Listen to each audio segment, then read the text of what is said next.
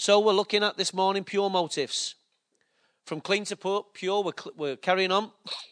I know we can't get through what I'm going to talk about this morning, but I'm going to leave you at a point where I can continue. So for the first time, I'm not trying to complete everything. Key scripture is James chapter 3, verse 16 to 17. We've been reading this scripture, and it says, "For where you have envy and selfish ambition, there you find disorder of every evil practice. But the wisdom that comes from heaven is first of all pure. Then peace-loving, and then it's considerate, and it's submissive, and it's full of mercy and good fruit. It's impartial, and it's sincere. Peacemakers who sow in peace raise a harvest of righteousness."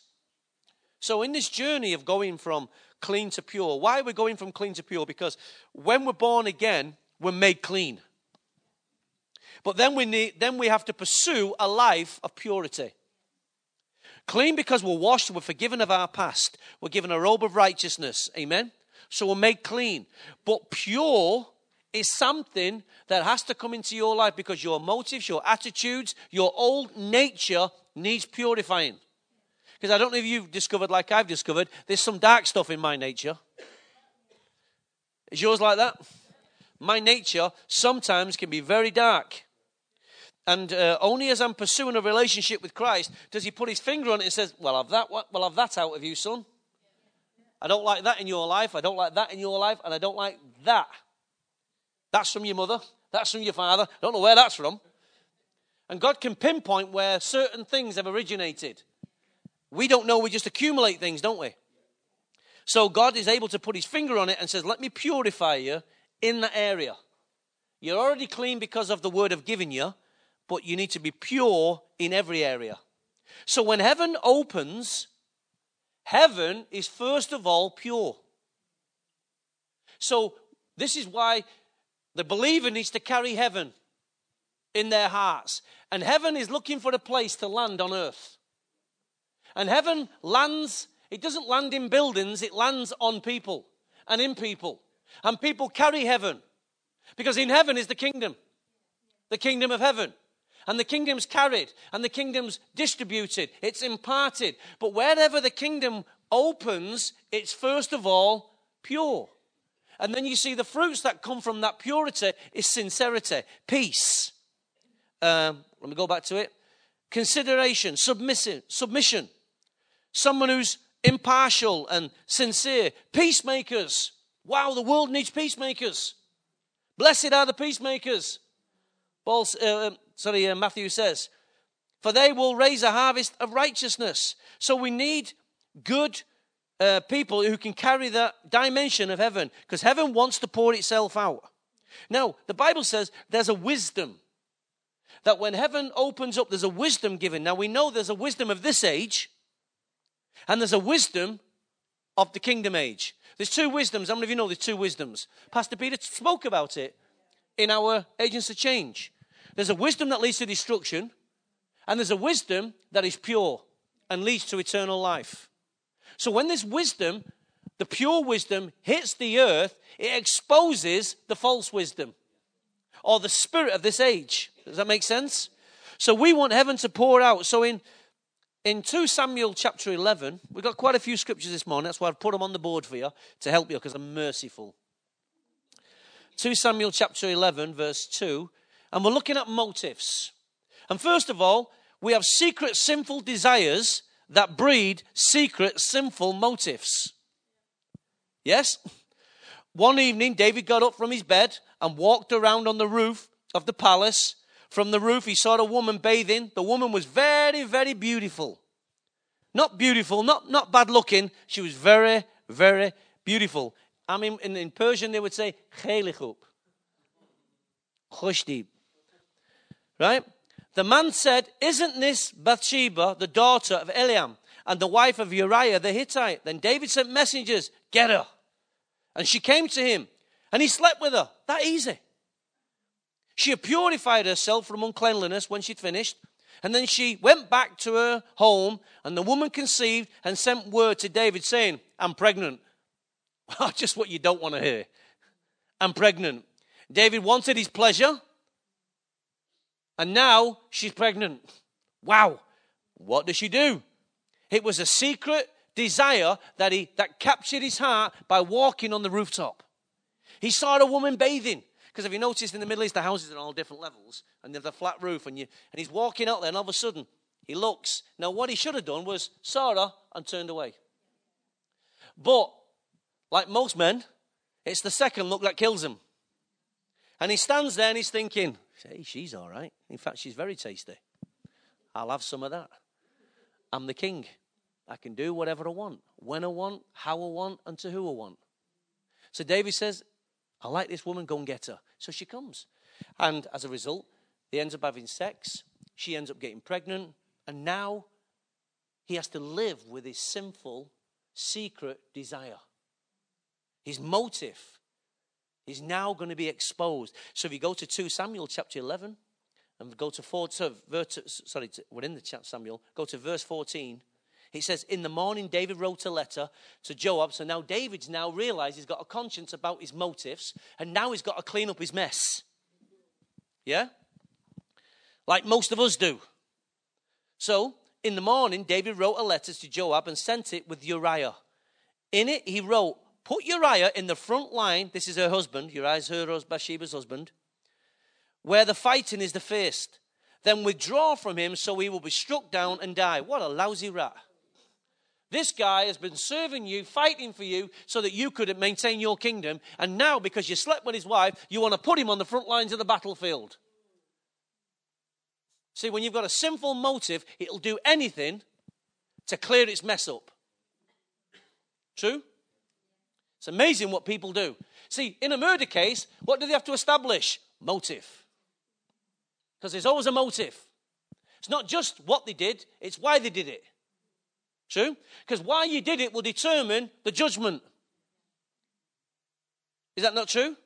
So the first fight, so put him on the front line where he'll be struck down and die. So while Joab had the city under siege, he put Uriah at a place where he knew the strongest defenders were.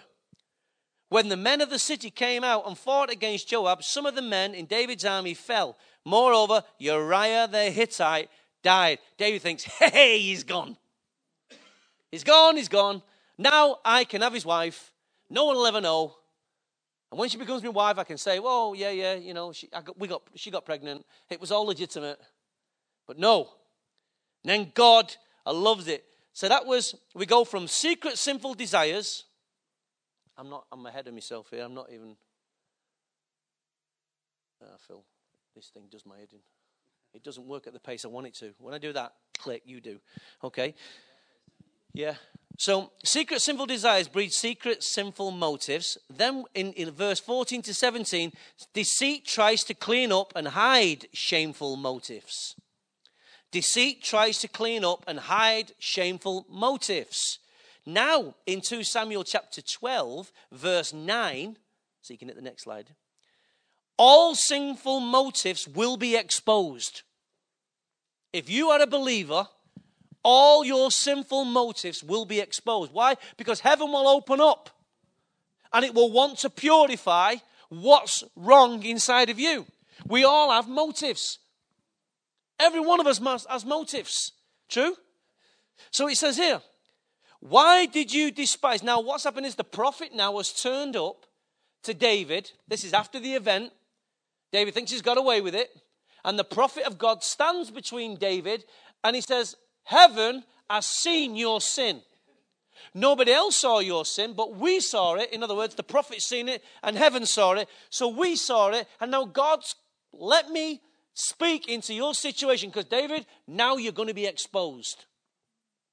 Nobody knows, but heaven knows. So your secret sins and your secret motives are now going to be exposed. This is why we say as a Christian, we don't need to live with any skeletons in the cupboard. Because once your skeletons are out your cupboard, what can life do to you? The man with a secret is not greater than the man who has no secrets to keep. Do you understand that? The man who's trying to keep secrets is no greater, he's not better than the man who has no secrets to keep. If I don't have any secrets to keep, I can go anywhere. But if I've got secrets to keep, don't know. If I have too much drink, I could end up splurting it out. But if I've got no secrets to keep, see, I've got no secrets to keep from my wife. Not one. Well, maybe one. Not like that. But no, I've nothing that I cannot say to her, I did that, forgive me. If I've done anything wrong, it's between me and my father of that nature. If I've done anything sexual, anything like that, I have to go and tell Carol. I haven't done anything like that. I've got no secrets like that between me and my wife. So I don't have to keep anything like that. Amen? But between me and God, we sin, don't we? So I don't have to tell my wife every sin I commit. God hears my heart. But I have to tell her if it involves me and her. Does that make sense? So if you sin tomorrow, you had a thought about something, you don't have to go and tell your wife. But if it's a thought that violates your relationship between your wife, then you need to talk to her. Yeah? Am I making myself clear here? Because every sin you commit, you'll be saying, love. She'll be thinking, you're crazy. You're a nutter. That's why you've got God. Talk to him. I don't need to hear half of that stuff. It doesn't involve me. If it involves me, tell me. So, why did you despise the word of the Lord by doing what is evil in his eyes, God's eyes? You struck down Uriah the Hittite with a sword and you took his wife to be your own. He's right on the scene. You killed him with the sword of the Ammonites. Now, therefore, the sword will never depart from your house. Consequences, payback. Because you despised me and you took the wife of Uriah the Hittite to be your own. This is what the Lord says. Out of your own household, I'm going to bring calamity.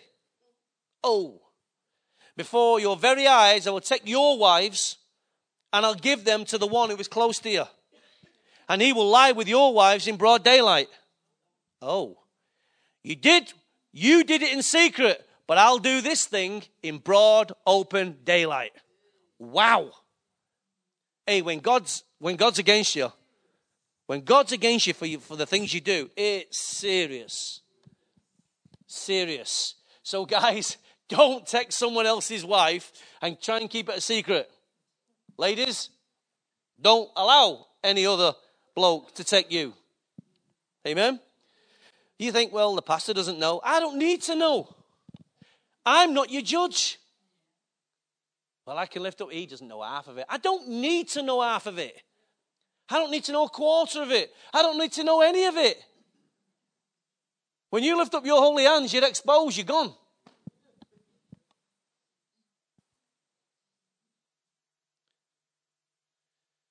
So Matthew chapter 7. Next slide, Phil. A good tree, verse 18 of Matthew chapter 7, verse 18, says a good tree. Are you a good tree this morning, church? Cannot bear bad fruit. And a bad tree cannot bear good fruit. Just like an apple tree doesn't produce bananas. If you're looking for an apple tree that bears bananas, I'll tell you now, save your time. Every tree that does not bear good fruit is cut down and thrown into the fire. Thus, by their fruit, you'll recognize them. Amen? Now, everyone who says to me, Lord, Lord, will enter the kingdom of heaven. Why? Because they've got motives. Yes? Motives. Not everyone who calls me Lord, Lord, will enter the kingdom of heaven. Let's carry on.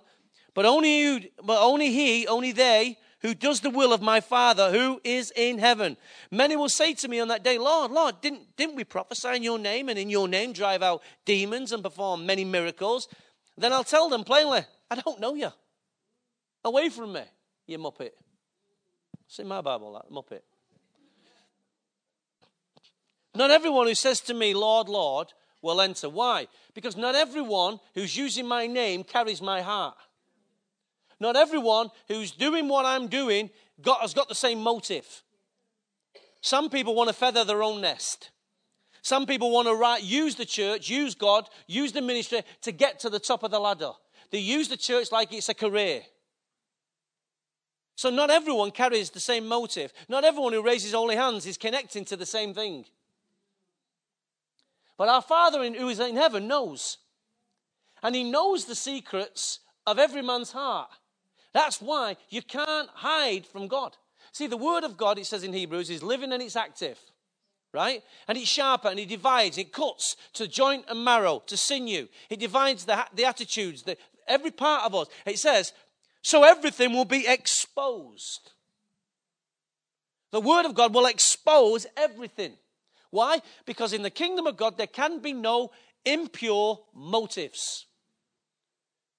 Every man must be clear. Every man must be clean. Every man and woman must be pure. The sons of Sceva, they had a different motive for using the power of the Holy Ghost. Who was it? The guy who wanted to buy the Holy Ghost? What's he called? Simon. Simon wanted to buy the power of the Holy Ghost. Why? Because his motive was different from the disciples. He thought, I can use this to draw a crowd to myself, raise money for myself. I can get rich out of this power. And that's when Peter says, let it perish with you. Because your motives are not the same.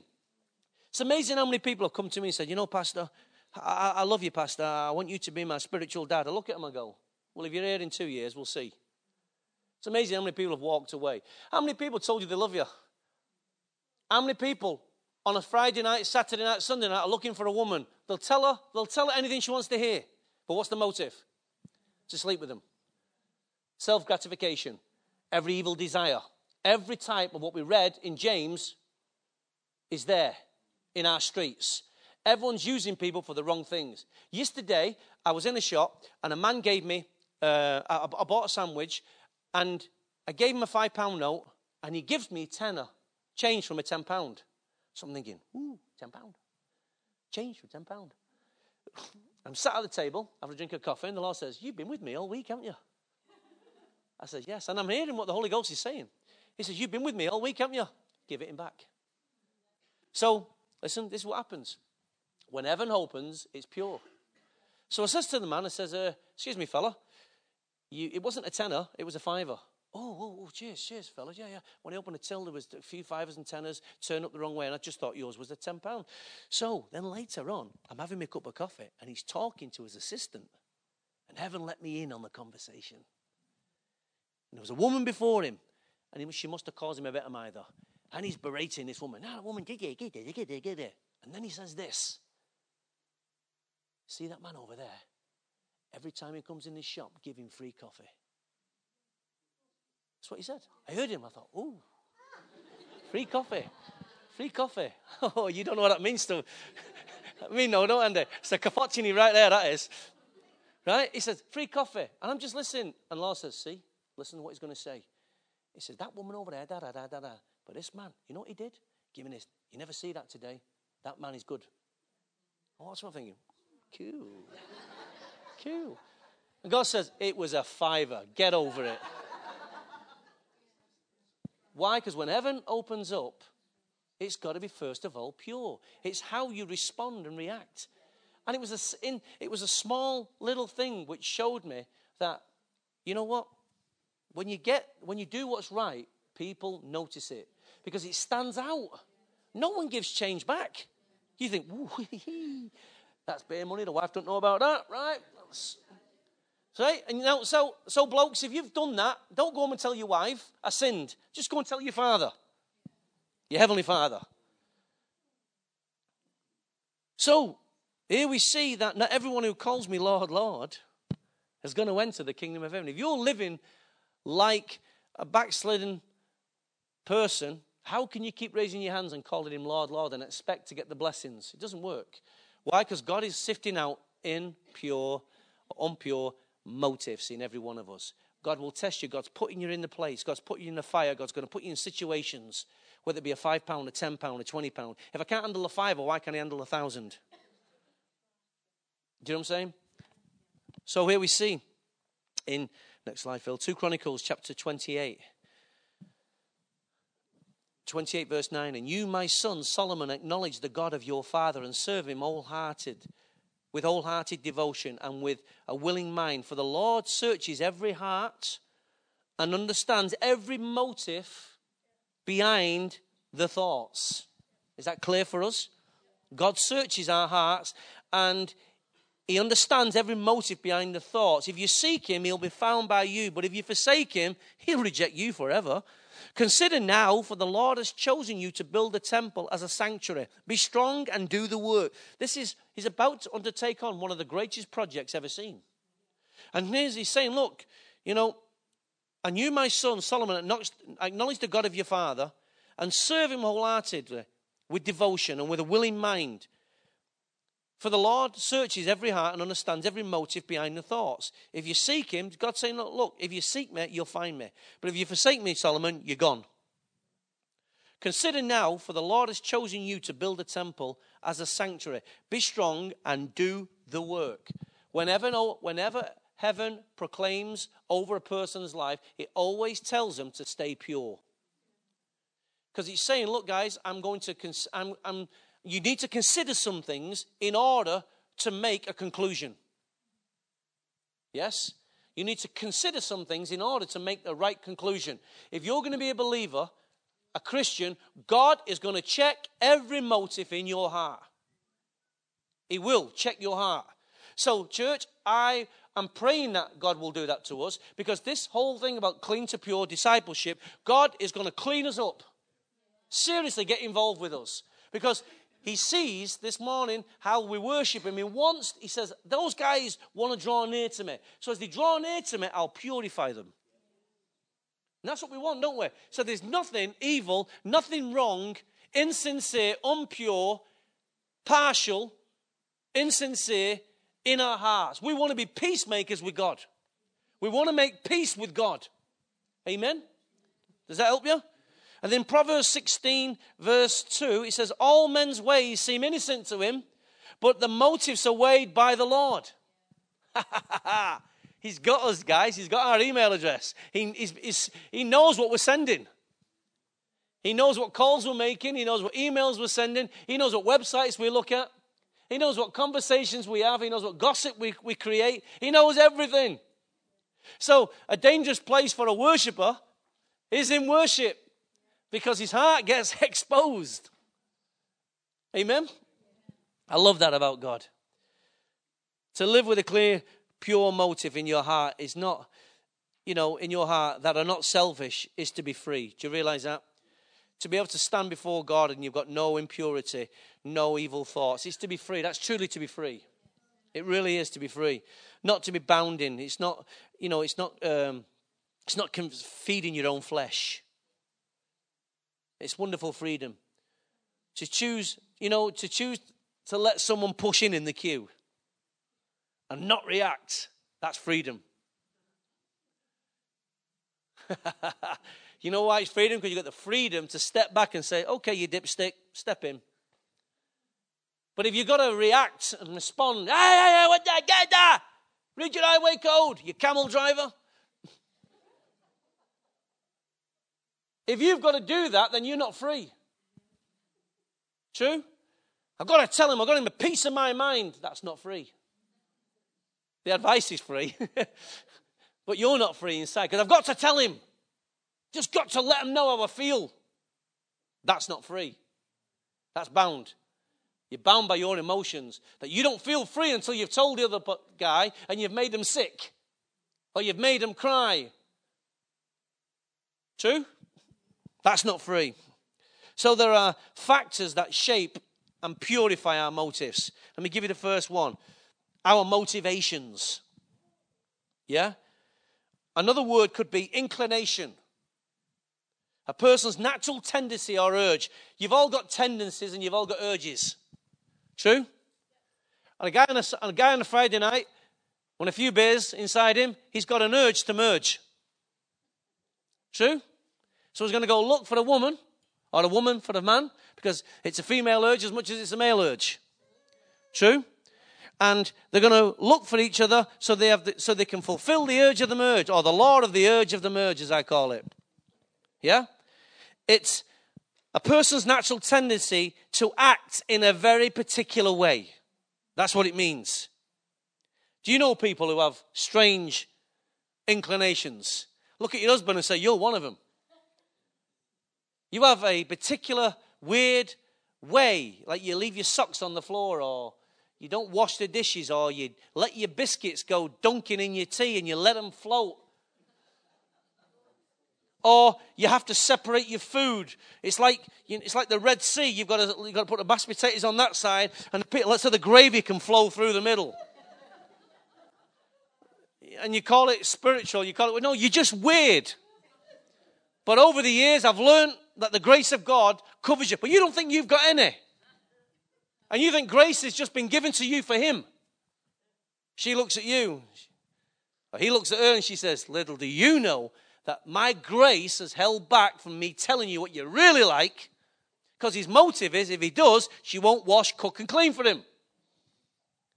But there's inclinations there. There's motives there. True? So our motivation. I've got an inclination. There's certain things that I like. I think one of my inclinations is I love the ocean. I love boats. I love walking around marinas looking at boats. I'm never going to own one. I've never got time to go and sit on one. But I want one. I want one. And I want a docking big one. I don't want one I got to row.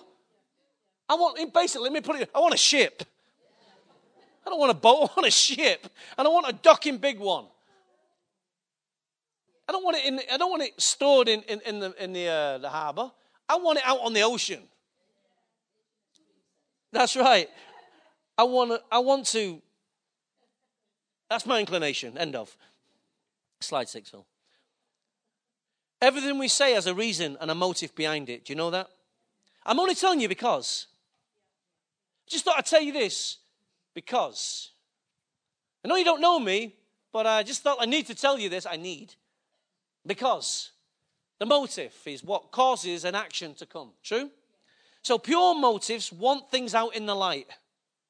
Pure motives want things out in the light. So pure motive says, Lord, I know you've been speaking to me about my heart, and you know you've been speaking to me in certain areas. Lord, I'm coming to speak to you about that thing. My motive is to get pure with God. Yeah? And that's always a wonderful thing in a relationship with God, that when God sees his believers coming to him and saying, Lord, cleanse my heart. Purify my heart, oh God. Create in me a clean heart. Why? Because the desire on the ground and the motive behind the prayer is to make me clean. So I can fellowship with you at a greater level. That's a beautiful place to be. But you see, so many people have got the me at the center of everything they do. Their motives are always me-driven. They're soulistic. Because when they talk, they're emotional. And when I say they're emotional, it's all about them. Everything always comes back to them. It starts from them and comes back to them. You're sick? Oh, yeah, well, I had a bigger sickness than that. True? Have you ever met people like that? Well, you know, I was in debt. How much was you in debt for? Oh, 5. Oh, flipping it. Oh, you know our Jimmy's worse than you. Oh, my husband was in hospital. What do you have? Oh, he's serious. Oh, my husband was even worse than that. Me. Rather than listening and saying, oh, that's a shame. Sorry to hear about that. How can I help? No, me's got to finish off the conversation. So the last impression is they walk away with is me. What you're telling me is you've not heard. You're not concerned. I know there's not people in here that like that. You're the pure bunch. I know you are. Me is central. Me is carnal thinking. It's emotional. It's soulistic. Yeah, amen? Me central thinking. What about the motivations of morals and ethics and values that benefit others? Amen? It's not about you, it's about others. So pure motives want things out in the open. 1 Corinthians 4 verse 5 says, therefore judge nothing before the appointed time. Wait till the Lord comes. He will bring to light what is hidden in darkness and will expose the motives of men's hearts. At that time each will receive his praise from God. You see, you might want everything to be out in the open. But here's where wisdom is needed. Hear what I'm going to say now. Wisdom is first of all pure. Right. You think you've got this desire. If you're an emotional person, you say, well, I've just got to tell everybody. Just got to get it all out there now. Just tell how it really is. Tell you what you'll really like. So I've got it off me. but there's no wisdom there. True? But I've got a desire to just get it all out there. The Bible says there's wheats and tares. You can't pull the wheat up because you'll pull the whole thing up. The tear up, sorry. You can't pull it all up because you without it being watered, the ground being watered, you pull everything up. True? That's why you don't go pulling roots up when it's not. It's better to pull a root up when it's been raining. True? The ground's where you can pull things up and you can leave some stuff. But the Bible says the end of the age will finally separate everything. The motives of men's hearts will finally be acknowledged, finally be judged, and the Bible says we'll separate them. No problem. But you, in the meantime, who want to see some separation of some stuff, you have to learn to water it. Prayer is a good thing. When you want to see someone change and you want to see someone's motives changed, rather than going in and attacking them and challenging them, pray about the situation first. Spend a couple of weeks just praying about the situation. When you have to, and then what you'll find is when you go and talk to that person, they bring it up themselves. You don't have to put your trowel in the ground, not trowel, what do you call it? Spade in the ground, sorry, and dig it up. You'll find God has done something beyond you. Why? Because you prayed about it. You can't separate everything. Make sure your heart is right first. Make sure your motive is pure and patient and clean and clear. Some things have to be left to God. Amen? It's amazing how many people come to Pastor, I've just got to tell you this morning. It's been in my heart. I've just got to tell you how I feel against you. And I'm supposed to sit there and go, well, thank God for that. And then they walk away like like John Wayne, smoke, put back in the gun. And I'm sat there bleeding. I say to him, the way you came to me has got to stop. Think about what you say before you say it. Think how you're going to say it. Did you pray about it before you came and talked to me? Well, I've just got to get it off my chest. See? They're not bothered about how you feel. They're bothered about them getting clear. But it's not right. Dead legs. We have to acknowledge other people. So the motives will reveal the nature of our will. So first of all, pure motives want things out in the light, but motives will reveal the nature of your will. Yeah? So what John chapter 5 verse 19 to 20, Jesus gave them the answer, I'll tell you the truth. The Son of Man can do nothing by himself. He can only do what he sees the Father doing, because what the Father does, the Son also does. For the Father loves the Son and shows him all he does. Yet to your amazement, he will show him even greater things than these. Jesus only ever did what he saw the Father doing. Now, when Satan tried to tempt Jesus in the wilderness and tried to get him to turn the stones into bread, the temptation was not to turn stones into bread, was not to bow down. That was not. He used them as tools. The temptation was to get Jesus to work independently from his Father. Right? Because Jesus kept saying, I only do what I see the Father doing. I only say what I hear the Father saying. So for Jesus to turn the stones into bread, his Father was not doing it.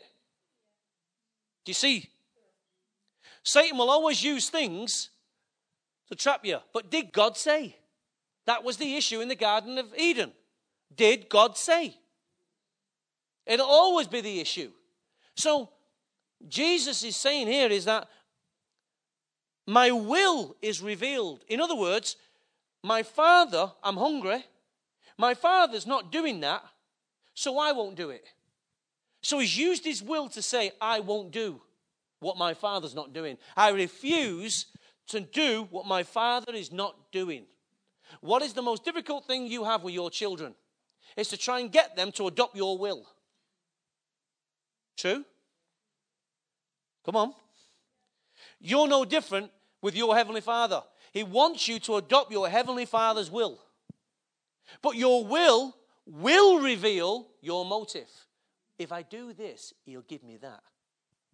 Have you done that for your parents? Have you done that for your boss?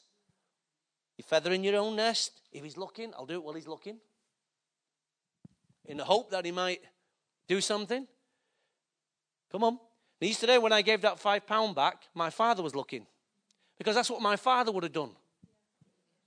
That's what my father told me to do. I didn't need, in many ways, I did not need my father to tell me, give the change back. Why? Because I have enough God conscience to tell me. My father just kept breathing on me. Son, heaven's watching you here. So motives will always reveal the nature of our will. Jesus shows us that he was not only motivated by his Father's will, but to do his Father's will. I want to do my Father's will, not just know about my Father's will. See, you come to church, but what's your motive? What is your motive for coming to church? Well, I meet people that I like. That's called a benefit. But now that's your motive. I'm coming just to meet people. I might find a wife, might find a husband, might find a pain. You come to church for all many different reasons. There's only one reason why, well, there's a couple of reasons, not one. One of the reasons why we should come to church is, first of all, to connect with him. Second is to become part of a body. Third is so that you can receive the word so you can go and do the word. Amen? There's many reasons why we come to church. So slide 7. John 1:29 says, the next day John saw Jesus coming towards him and said, look, the Lamb of God that takes away the sin of the world. This is the one I meant when I said, a man who comes after me has surpassed me because he was before me. I myself did not know him, but the reason I came, motive, I came baptizing with water was that he might be revealed to Israel. John didn't have a motive other than to reveal Christ. His motive and his will went together. He put it together. There was nothing self-seeking about John. There it says, but the reason I came, the reason means the motive behind why I'm here. The reason I came baptizing with water was that he might be revealed to Israel. Wow. Motives reveal our true intent. Motives reveal our true intent. Let me read this because I think it's very important. In 1 Corinthians chapter 4, verse 14, it says, here it is, I'm not writing this to shame you. I'm not writing this letter to shame you, but to warn you. Now, does that sound self-explanatory? Does that sound very clear? That his motive revealed his true intent. True? I'm writing this not to shame you, but to warn you as my dear children. Even though you have 10,000 guardians in Christ, you don't have many fathers. For in Christ Jesus, I've become your father through the gospel. Therefore, I urge you to imitate me. Wow. For this reason, I'm sending you Timothy. So when Timothy turns up, don't be despising him. I'm letting you know what the intent is here. I'm using him because he will remind you of me. Hello? So Paul's very clear. He's in the open. Why he's doing what he's doing.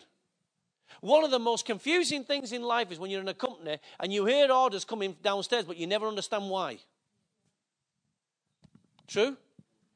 And you never get an explanation why. It's just an order. Just do it.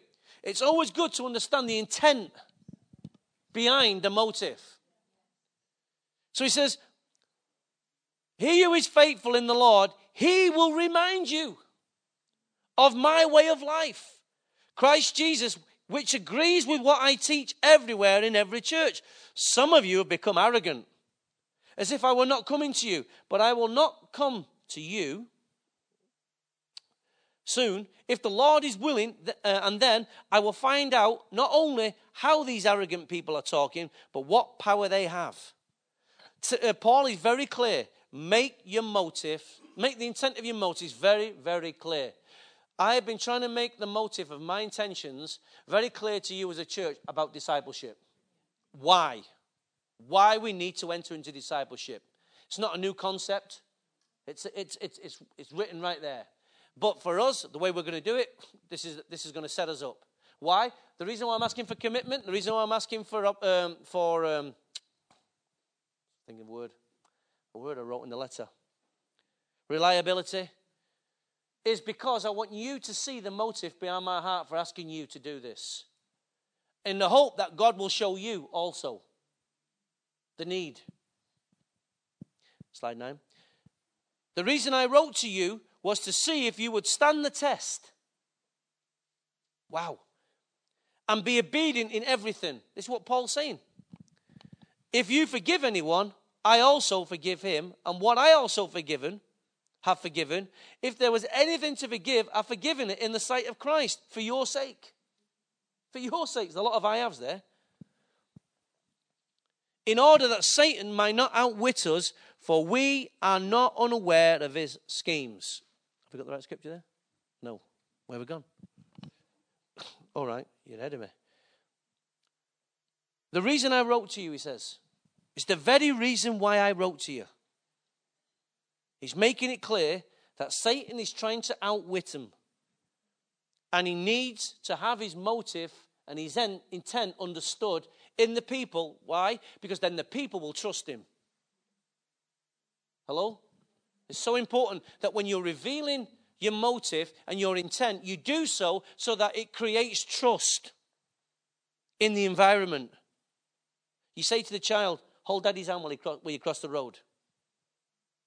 And the child wants to go on its own. Because as the child's growing up, he feels he doesn't need daddy's hand anymore.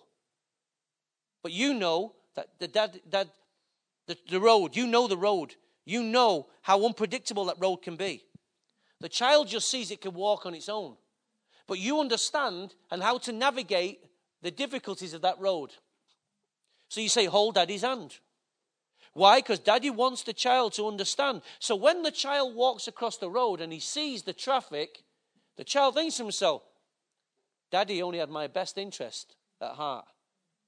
And hopefully it breeds a trust within the child. How many of us are trying to walk a path without holding Father's hand? Father says, you don't know this. Well, Lord, I've been a Christian 20 years. You don't know this.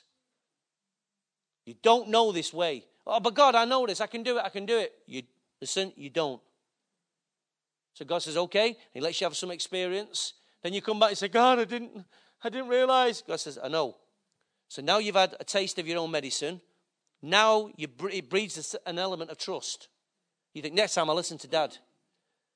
Why? Because you see your Father only has your interest at heart. That's Christianity 101. Trusting God to know that he's got your back. Amen? You see, there's always people who speak with alternative motives. In Acts 14:1, it says that Iconium, Paul and Barnabas went, as usual, into the Jewish synagogue. And there they spoke so effectively. Listen.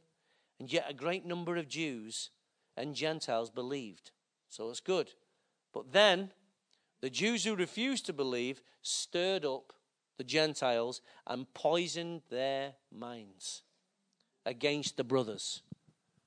It's amazing how when you've got impure motives in your heart, you'll take what's being said, you'll twist it, and you'll go and find someone you can land your thoughts on. So you can turn them around, and by doing that, you create fellow believers. But I know none of you have ever done that, because we're pure. Second factor that shapes our motives, and on this we'll finish, is the motive behind our deeds and conduct. In other words, there's inside and outside. What do I mean by that? Well, as you've been reading in the scripture here, is there an inward and outward consistency in your life? Are you two-faced? Two-faced. For the appeal we make was not sprung from error or impure motives. Hello? For the appeal we made did not spring up from error or impure motives. There it is, clear statement right there. No, we weren't even trying to trick you. On the contrary, we speak as men approved by God to be entrusted with this gospel. We're not trying to please men, but God who tests our hearts. You've known we have never used flattery, nor did we even put mask to cover up our greed. Listen to the sincerity of his heart here. God is our witness. We're not looking for praise from men, nor from anyone else. As apostles of Christ, we could have been a burden to you, but we were gentle among you. Like a mother caring for her little children. We love you so much that we were delighted to share with you not only the gospel of God, but our lives as well, because we like you. We like you. And you come dear to us. Surely you remember, brothers, our toil and hardship. We work night and day in order to not to be a burden to anyone while we preach the gospel to you. You're a witness of this. How holy, righteous, and blameless we were among you who believed. For you know that we dealt with each of you as a father deals with his own children. How many of you know that there was a consistency, the outward and inward? Everything they did was open, out in the open. The motives were clean, pure. It was all for their benefit. All for their benefit. And then we get is there an outside appearance but an inside indifference? So you look, and I know these people don't come to our church. They look good on the outside, but in the inside, they're rotten. Because in church is the place where we all want to look good. We all raise our holy hands. We all come clean, washed, suited and booted. And we all want to give the outward appearance that the inward is the same as the out. But you know, if you only need half an ounce of perception, don't you? To look at some people and think, you're a scam. You're not all you're cracked up to be. Anybody seen anybody like that? Anybody met like that? Anybody sat next to one like that? Don't put your hand up. Because they're out there. You meet them every day. Someone comes to you with a few buzzwords, give you a few buzzwords, want to set a good impression, hit him with some floundering, and then afterwards you go, oh, he's full of it, him. He's full of it. He's not all what he cracks up to be. Now, they're saying that about you, just as you've said it about others. But I know those people don't come here. So let me give you this last scripture. That's 1 Thessalonians 2, 3 to 11. Sorry, that was... no. The last one is there an inward and outward deception? Bible says this, because I want to skip a scripture and just move on to Matthew 6. And when you pray, do not be like the hypocrites, for they love to pray, standing in the synagogues and on the street corners to be seen by men. I tell you the truth, they have received their reward in full. But when you pray, go into your room, close the door, and pray to your heavenly Father who is unseen. Then your Father who sees what is done in secret will reward you. The Pharisees were full of it. The Pharisees would stand on the corner, wear all their regalia, just like, you ever seen the bishops? The bishops stand there, the Church of England, with all the pomp and ceremony.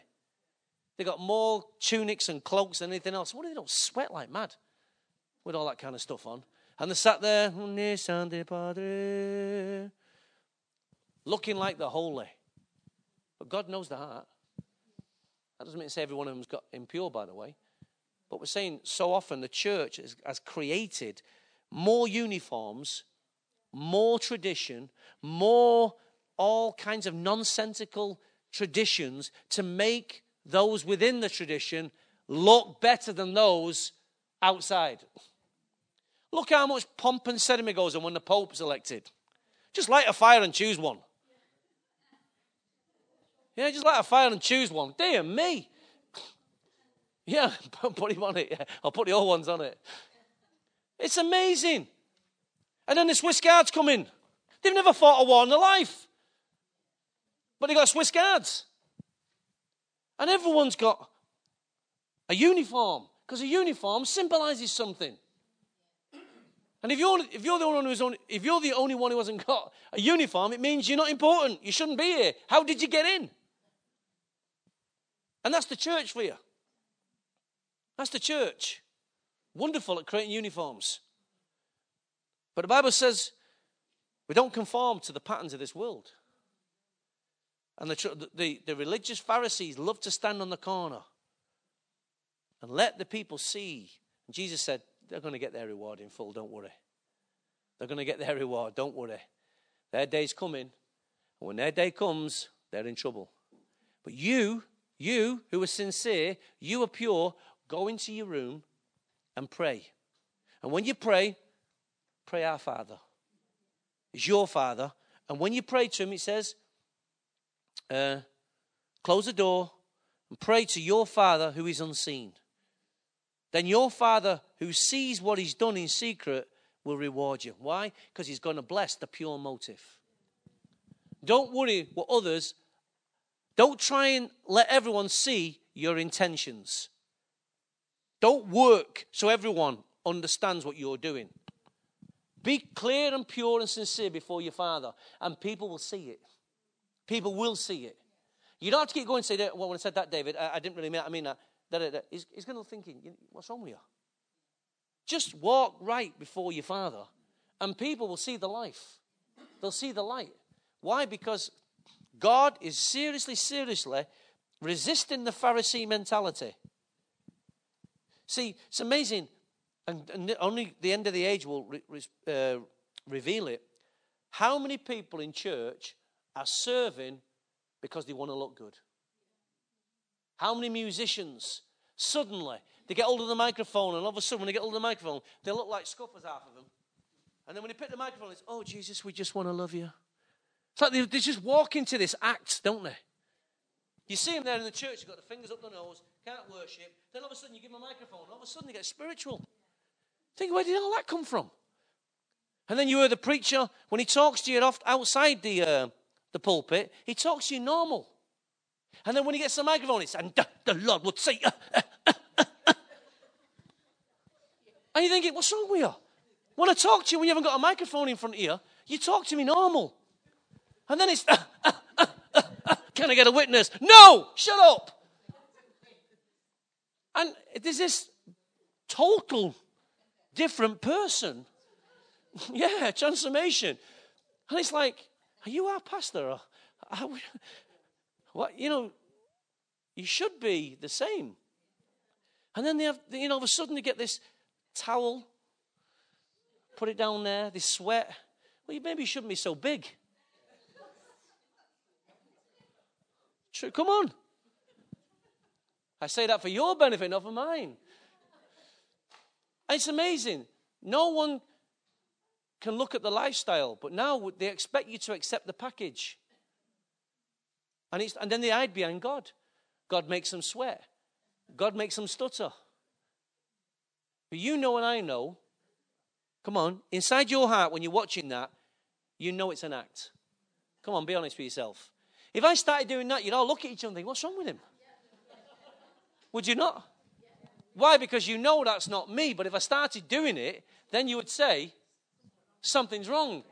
But these guys have always been doing it, and there's something still wrong.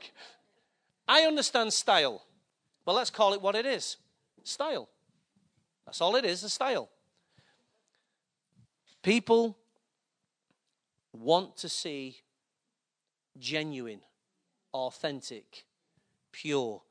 Now, that doesn't mean say you can't be clean, pure, and authentic because you've got a stutter. Stuttered style. I'm not saying that. But only God knows the true intentions of our hearts. See, in the Old Testament, everything was on the outside. Everything they did was on the outside because the inside was never judged. You took your cow, your donkey, not your donkey, your lamb, and you took it to the priest and he sacrificed it for you. But you never changed. You stayed the same. But God would forgive the nation because of the sins, but you never changed. So everything was, look, you could lust after somebody else's wife. Why? No one ever knew. Because there was no covetousness. You didn't know that without the law. So I could get away looking at someone else's wife, and all I had to do was keep bringing a donkey. Not donkey, I keep saying donkey, don't I? A sheep, a lamb, a goat, a chicken, whatever it is. No, McDonald's farm was there. You gave it to the priest was done, the priest sacrificed, and you could walk away free. But you never changed. But now in Christ says, you without sin pick up the first stone. Now it all changes. Because now only he could do that because he was the one that was going to go to the cross for the very sin that you carried. He was the model. His motives was clean. His motives were pure. He wasn't being critical. I'm the one who's going to have to pay for that, what you've got inside your heart. I'm the one. So Christ could say that. But now, it's not about the external, it's about the internal. It's all about the internal. Christ now looks at the heart.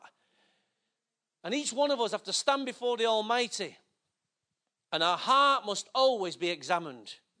And like David prayed, create in me a pure heart, O God. When Nathan revealed to David that he'd sinned, he said, against you have I sinned. Instantly, he directed his sin towards God. Now, David had a God consciousness that told him, I need not only forgiving, I need changing. Most of us are quite happy to be forgiven. Think about it. You do something, you say, I come to Phil, I'm sorry for saying that, you're forgiven. We're quite happy to receive forgiveness. But if someone says, we'll have to sit down and change. Sit down what's wrong inside your life. Whoa, no, we don't want that. I don't have to change, I just want you to forgive me. No. Now you're a Christian, responsibility. Change comes by responsibility. Only Christ can change some of the stuff that you and I have carried and what's wrong inside here. God uses people to help us. But forgiveness is not enough just to see. Many people are going into Catholic churches, Church of England, go and say the mantra, walk out, forgiven. He says, you're forgiven. Say 4 Hail Marys, 3 Our Fathers, whatever it is. They say, or whatever you have to do, whether it's tradition, religions, throw some water on you or whatever it is. It's all outward. So they go away and go back and go and do what they're doing. And then they come back to church again. Nothing ever changes. But when you stand before the living God, he says, I want your heart. I have forgiven you. I have already died for you. But you need to change. There it is. Most of us want forgiveness without change. It is. Forgiveness is a lot easier than change. Why? You become purified through change. Amen? Purification takes place through change. Forgiveness doesn't change a lot in you. It might change a lot of things around you and beyond you, but actually in you. Because I, the Lord, want to change the heart. Because I'm a heart kind of God. I'm not a flesh. I'm not a traditional. I'm not a religious God. I'm a heart God who wants relationship. Amen? That's why when we're in the worship this morning, he held us in the ballroom. He held us and looked at us. Whoa, that's relationship. Let's stand to our feet.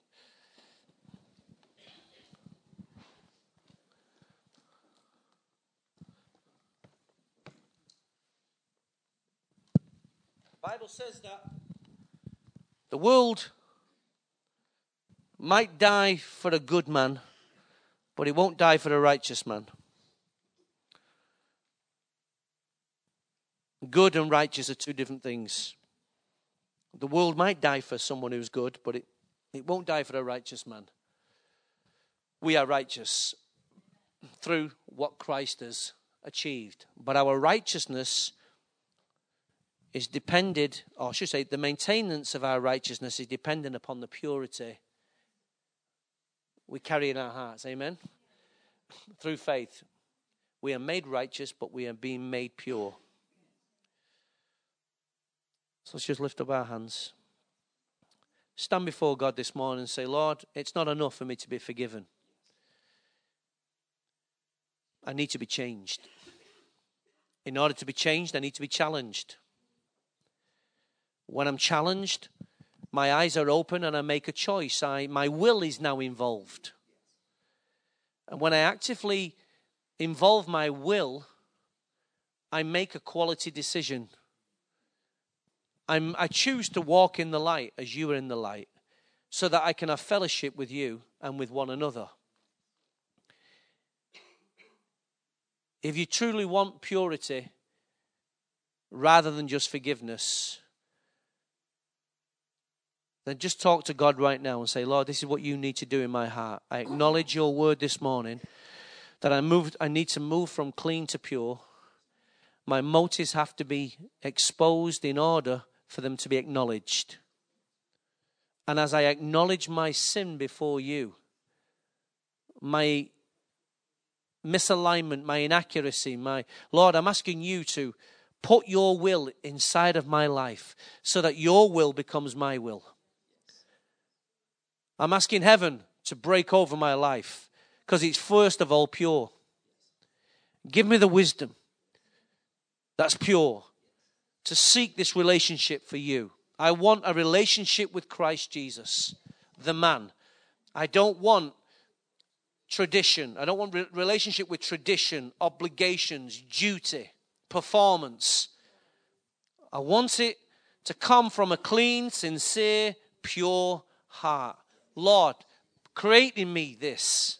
Give me a steadfast spirit so that I will be able to teach sinners your ways. For you desire truth in my innermost parts, and I desire your truth in my innermost parts. So, Lord, the two wills come together. Create in me. This is my prayer, oh God. I ask it in Jesus' name.